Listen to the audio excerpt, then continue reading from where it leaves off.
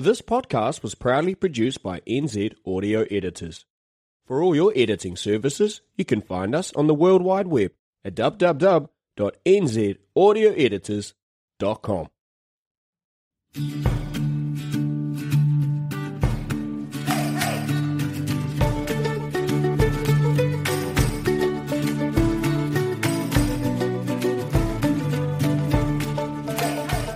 Ryan J. Melson and Greg Morrill from One Plan for Retirement would like to welcome you to the NZ Guide to Financial Freedom. In this podcast, we'll break down the psychological tools and financial framework you need to live the life you want to ensure you don't run out of money before you run out of life. All right, well, we're here with Jack from Mortgage Supply. Hey, how you doing? Good, mate. Good. It's a solid beard you got there. Trying. Trying. Any pointers you can give on growing a beard? I've learned how to oil it, keep it nice and clean. That's the new thing. Do you use the wax as well? Nah, just learned how to use an oil. Good man. We'll baby step into it. Every time I try and shave, it just goes, I have to get rid of the whole thing. Nah, it doesn't work. Nah, I haven't worked it out. So as well as being a mortgage broker extraordinaire, you also got some beard skills, it would seem. I didn't know that I should have that on my CV. I didn't know it was a skill till today. There we go. Add it in, mate. Yeah, absolutely. And also, apart from the beard, we always try and look at like what got people into the industries and how they started. And my understanding is you've been in TSB Bank once in a while, but you also had a passion about cricket. Yeah, I mean, for me, I thought I was always going to do something with sport, the management coaching, all that sort of stuff. But came back from playing, I finished school normal time, 18, did my OE playing cricket in the UK, came back, didn't know what to do, tried to get a job with my old man who does mortgage advising. In quote, I was told to fuck off, go get a real job. And that was a great thing. So I went to TSB, I did 5 years there, and basically every year I'd ask for a job from my old man, and he said no, because it was based and designed so I could go out there and really learn to stand on my own 2 feet, not be on the teat, I guess, and rely on him and where he's at. It was about me doing my own thing, building my own reputation, and it was the best thing that could have happened. So my goals were set around staying in the bank. Corporate restructure happens. A new person comes in who heads the retail space, and all of a sudden you're not flavour of the month. Sometimes young people don't. They almost want you back in your place, sort of thing. And that's where there was an opportunity for me to move out and become a mortgage advisor. So I've been doing that for 2 years now. And it was just around that, like getting rid of those corporate restraints, actually getting down to helping people and not worrying about, the corporate side of things, and actually just doing the fundamentals of what I enjoyed to do, which was to add value and actually do some cool stuff with people's lending and add, get them going. What's it like? I've never worked in a corporate, I don't think. I almost got a job at McDonald's but failed the trial, so I don't think I was made for corporate. Yeah, potentially not. So what's it like? So some people may go to these corporates and banks. Like, is there a certain strain or pressure they have to act a certain way and say a certain thing? Like, what's it actually like being in that corporate from a mortgage standpoint? Look, from my point of view, it gave me all the foundation and skills because they allowed me to do, up until the point things went bad, they were, pushing me, putting me through all the training courses, additional leadership things, so I could really, blossom so there is opportunity because there's the money there. And with the smaller bank as well, I didn't get lost in the herd. But I imagine with the bigger banks, you can become a bit of a number.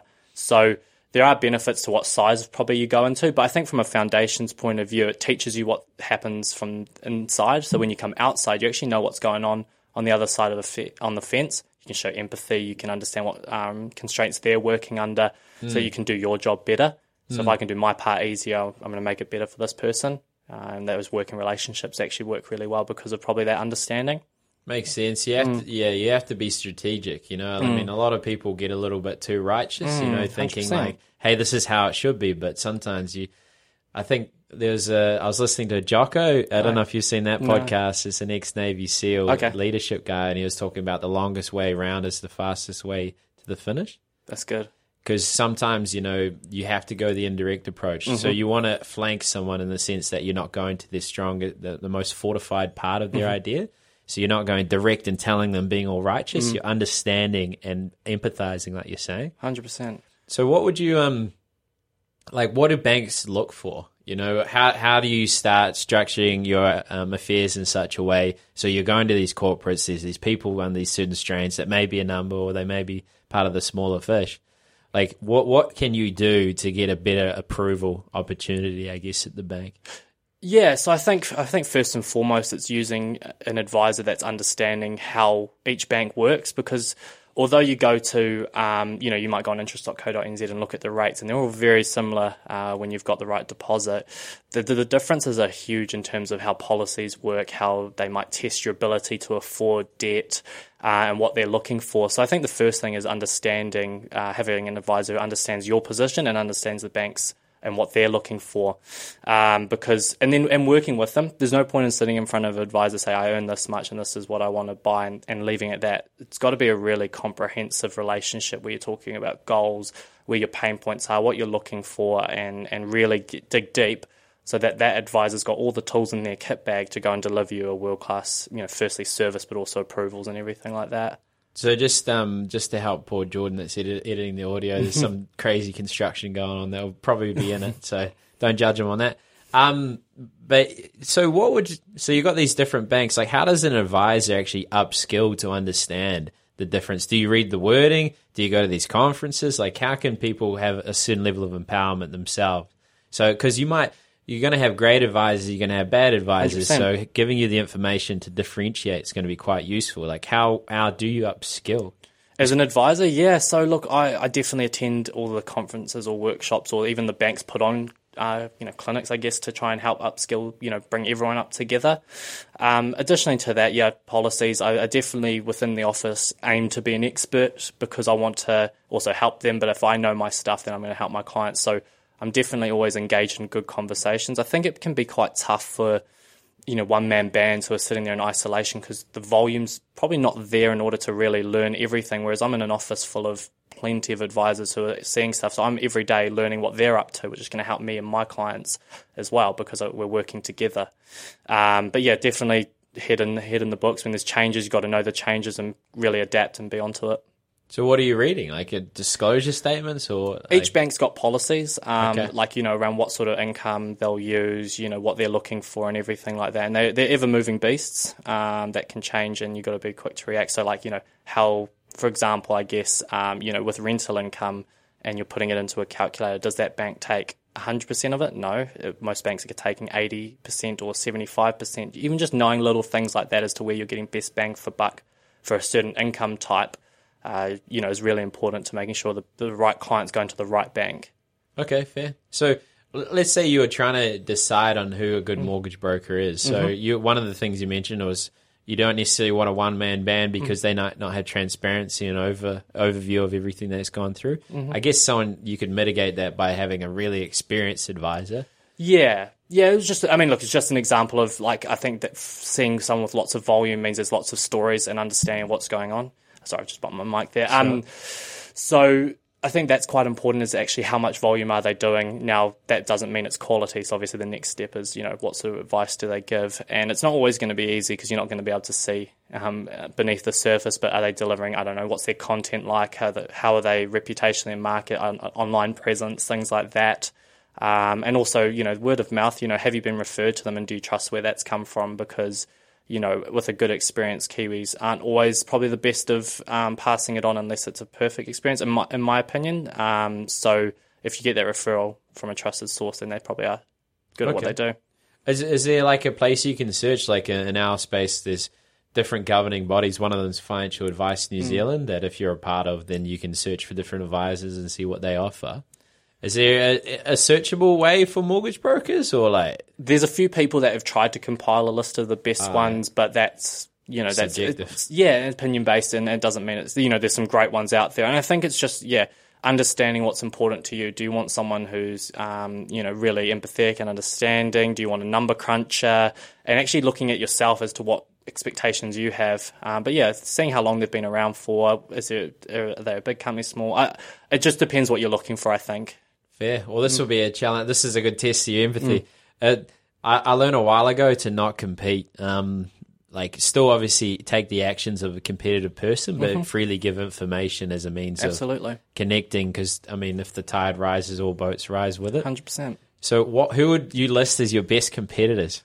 Either if it's a person or companies or just someone that's in the conversation. Yeah, look, I look at putting me on the spot. Chris Peterson Mortgages, I think, do a good job. Okay. Ryan Smuts is someone who I initially met when he was starting out, so I think we've had a similar journey to where we're going. So I look at him as someone who's quite good at what he does. Okay. I know you spoke to the Mortgage HQ guys, and they put out some good content, and I like people who are doing content. It's not a lot of out there. No. So people who are having a crack and trying to make it engaging and fun, and giving it away for free so that people can enjoy it is good stuff.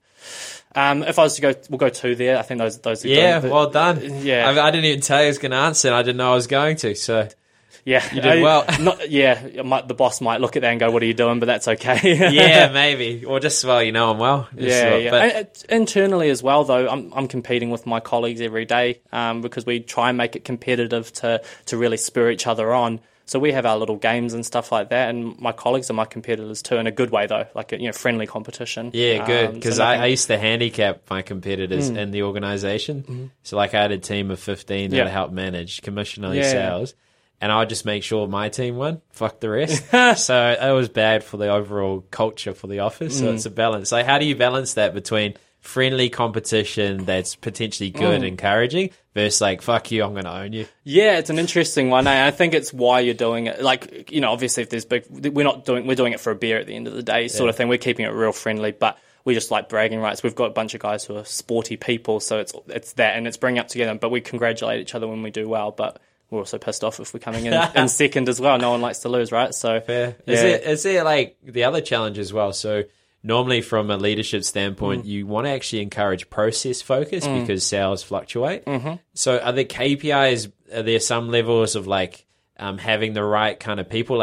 Because the challenge is if you're always incentivizing for results, then that could incentivize a culture where they're not necessarily putting the interest of the client first and pushing through people that might not necessarily. Is there a way they mitigate that? Yeah, I mean, look, and at the end of the day, it comes back to why we're doing it, which is friendly kind of banter type competition. And for us within our group who's trying to do some cool stuff together within the wider business, we meet fortnightly and we're talking about things like, hey, how are you doing your refix processes? How are we nurturing people from, maybe they want to work with us to, hey, we're really engaged. So we talk process, and then we will every now and then talk about how your month went sales. So it's actually really process based. And then the fun side's how did that turn out. So you are right, because the outcome will take care of itself if your processes are on point, I guess, with the right attitude. And it's about intent. You're there to rip off old ladies, or you're there to really make a difference, right? You know what I mean? And it's just about an individual's approach to the industry and what they're trying to add to it. We interrupt this message just to let you know that there's a free consultation. Anyone that listens to this podcast, there's a link at the bottom. Just click on it, reach out, and we'll see if we can add value. Just the only thing we ask, if you're paying off debt, that should be your number one focus. The two people we can help are either working towards a goal like saving for their first home, or someone that's paid off debt and worried about retirement. So if you want a bit of guidance and a bit of help, reach out. Don't let money come between you and a better future. No, fair. I've stitched you up twice now, so you have. You've done well, You've got to Jack. throw me a bone now. yeah, I think. So what would be advice you'd give for maybe actually, throw you a bone, what would be a point of difference that you'll notice within yourself or the organisation that you guys provide that you don't necessarily think the market's doing in the right way?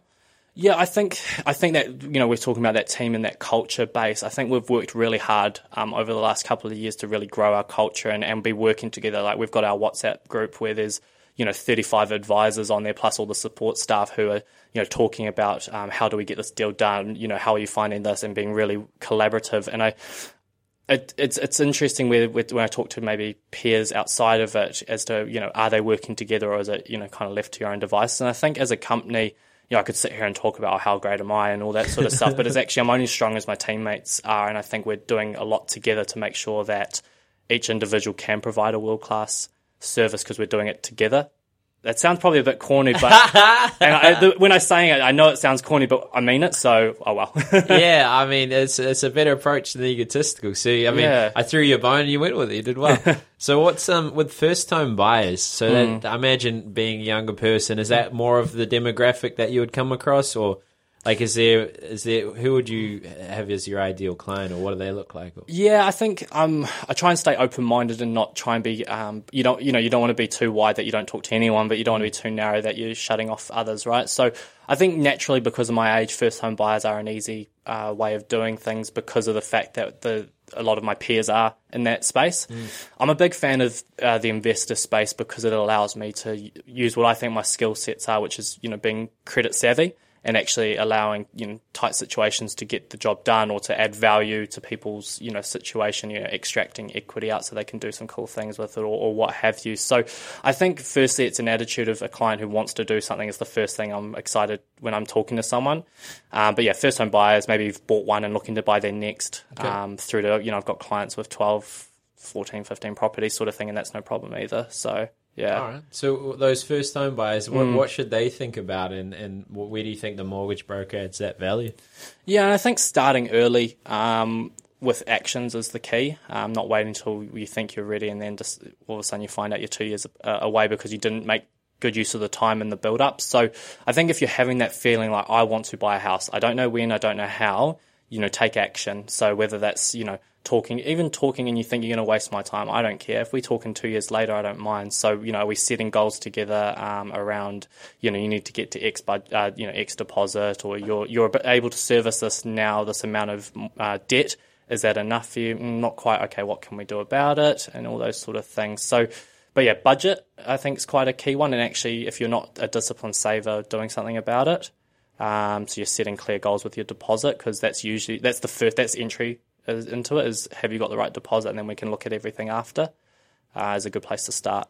Okay. And like, so to get that approval from the bank, is there something like, you consolidate your debt and then you show that you pay it all down before you look at a mortgage, or like, what is preparing yourself? What's the best things you can do to make sure you got the highest chance of an approval?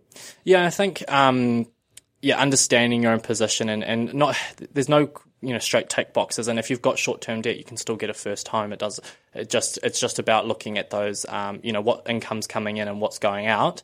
And then the bank judges you on basically what that surplus is as to your strength of borrowing to afford a mortgage in real simple terms.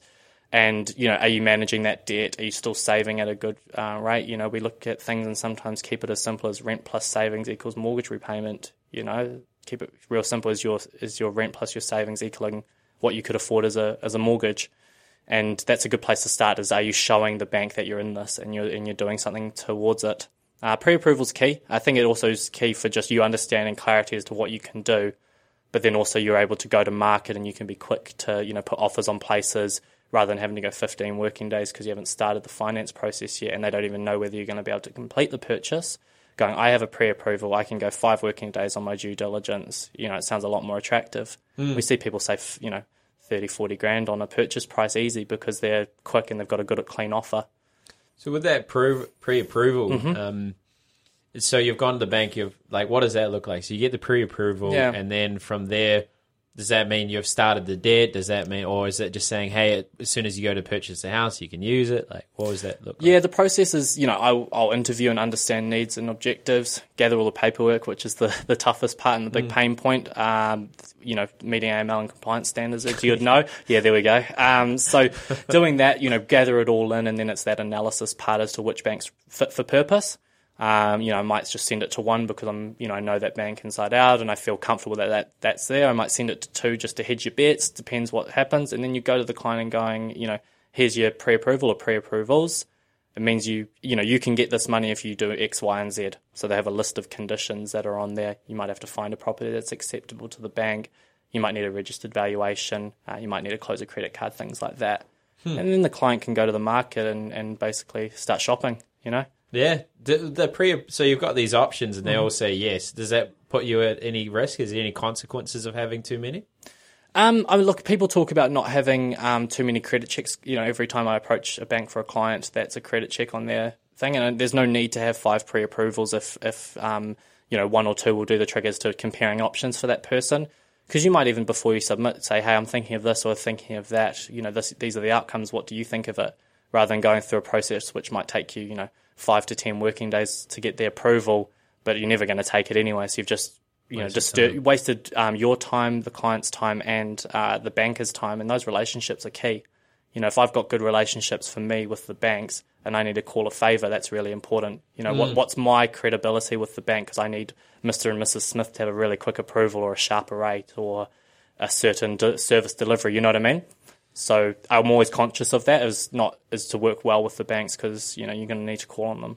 Fair. Does that mean you go to certain individuals with a bank? Like, how do you build a relationship with a bank member? Yeah, so basically the banks all have a relationship manager that you're assigned, sort of thing, and that's when things are either going right or wrong. You can deliver feedback or get them involved where needed. But at the end of the day, they're sitting in these hubs with lots of staff members in them, and you're dealing with many of them every day. You'll get runs on the board though, if you know what I mean. So you'll deal with someone, you've had 3 great experiences with them, and you're having good banter and it's working well. It does make a difference, because there's that trust that, if I send you a deal to assess, as you're a bank assessor, and you know that I deliver good quality applications, there's an element of trust when you're going through it, going, yeah, this is good. He backs the client, I back the client, sort of thing.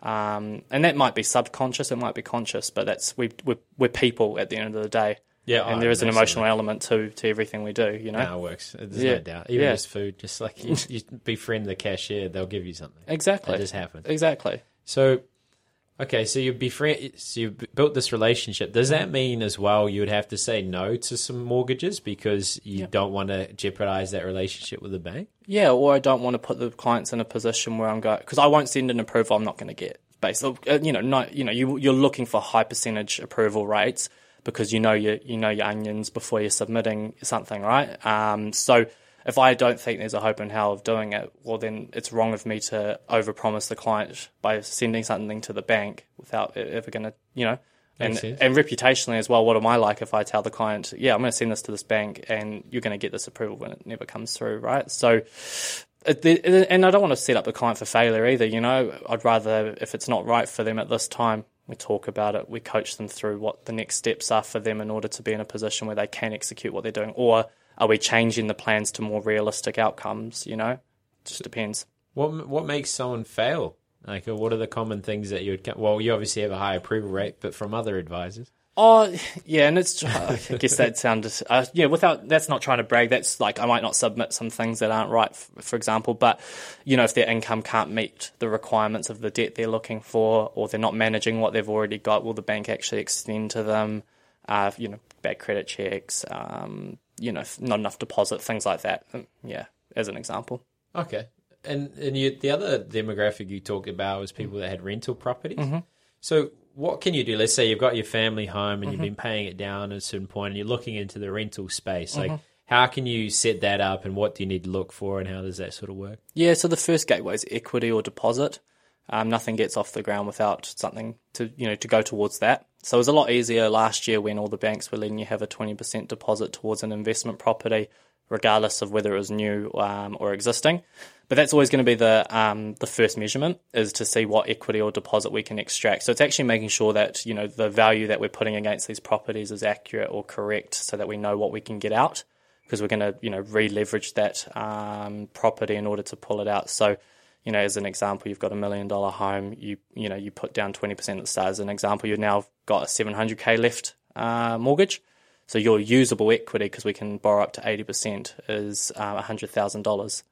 So that's 20% towards a $500,000 property. Now, for a lot of people, that won't do the job. But for example, there's one non-bank lender who will lend with 80% lending, 20% deposit against that sort of situation, and the rates are still around about 3.5% roughly.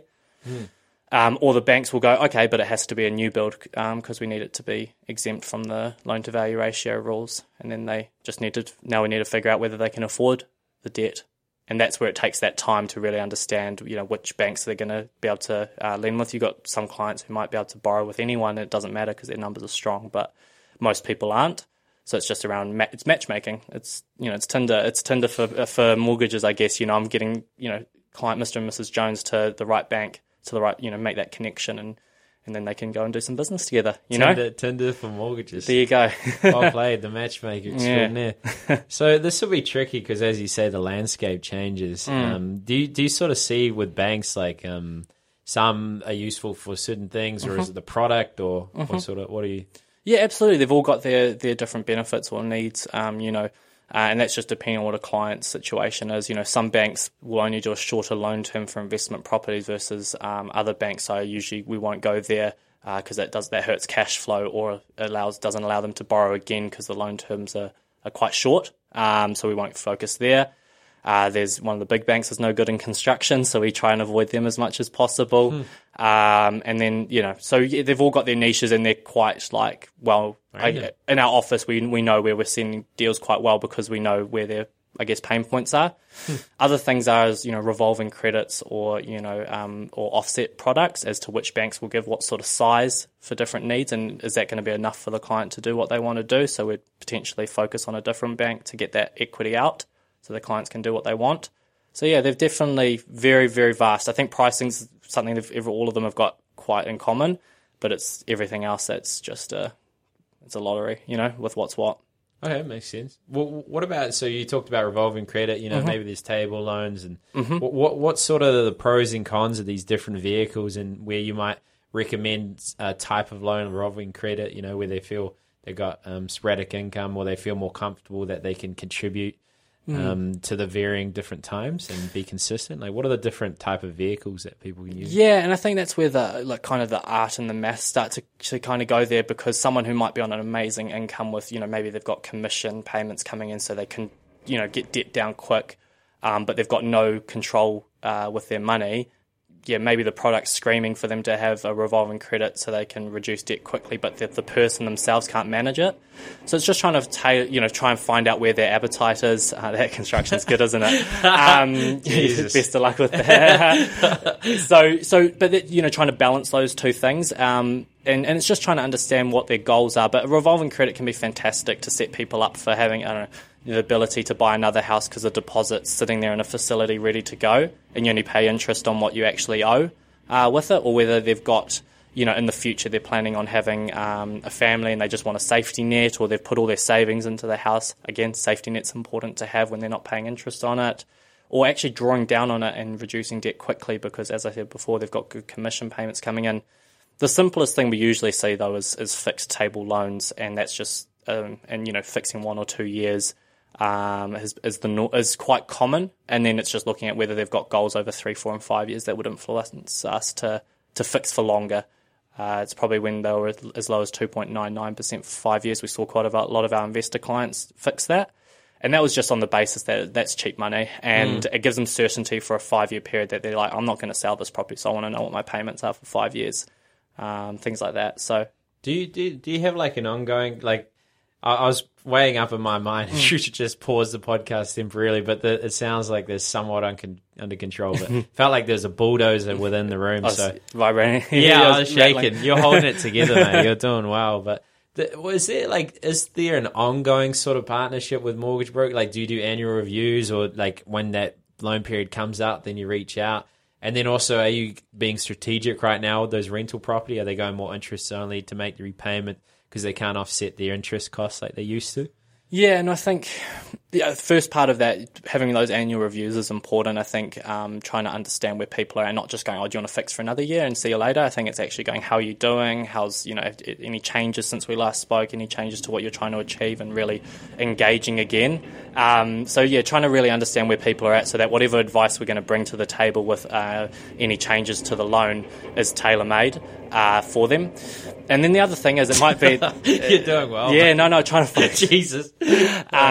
So trying to focus on whether actually is that bank still the right bank for them, and whether there's an opportunity to move them to a new bank who's going to do different things or more things for them. Can they get a cash back on the way and net, a couple of $1,000s here and there after solicitor fees disappear? What's the right thing for them in the moment? So yeah, annual review is very important. And then just in terms of the second part to that question around the costs around interest and the deductibility. Advice. Yeah, look, it's a really tough one because the rules aren't fully set as to what it's going to look like. So even talking to the accountants I trust within the property space, and I very much take their advice on a lot of these sort of things, is that there's not a complete understanding of what's what. So we can't be definitive, and a lot of things are going to be driven by the cash flow of a property as to where things are at. And yeah, interest only is definitely going to help people with that tax bill that's coming through.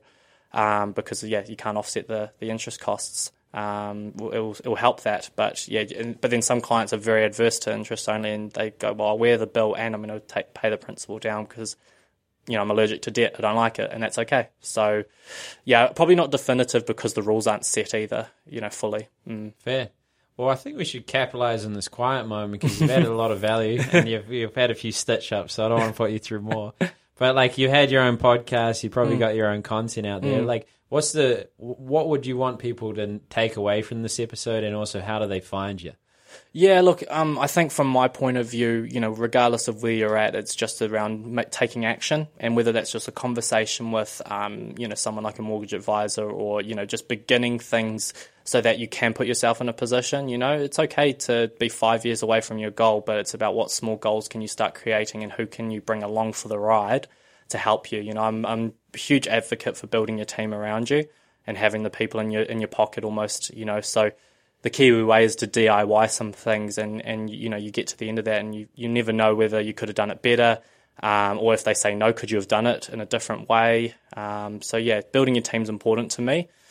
And then for finding me, I'm on Instagram, Facebook. Taking your advice, I'll be on TikTok by the end of the week. Got a challenge by the end of the week. Good man. LinkedIn, just find Jack Windler. I've got the Jack Windler audio show on. I'm not as creative as you with a name, so I landed with that one. But I do a podcast. Need to do a bit more. Need to get my ANG, but do that as well. Just try and talk to people and add that value so people can be empowered, I guess, to do some stuff. So Jack Windler on everything basically, and drop me a message. Sweet, mate.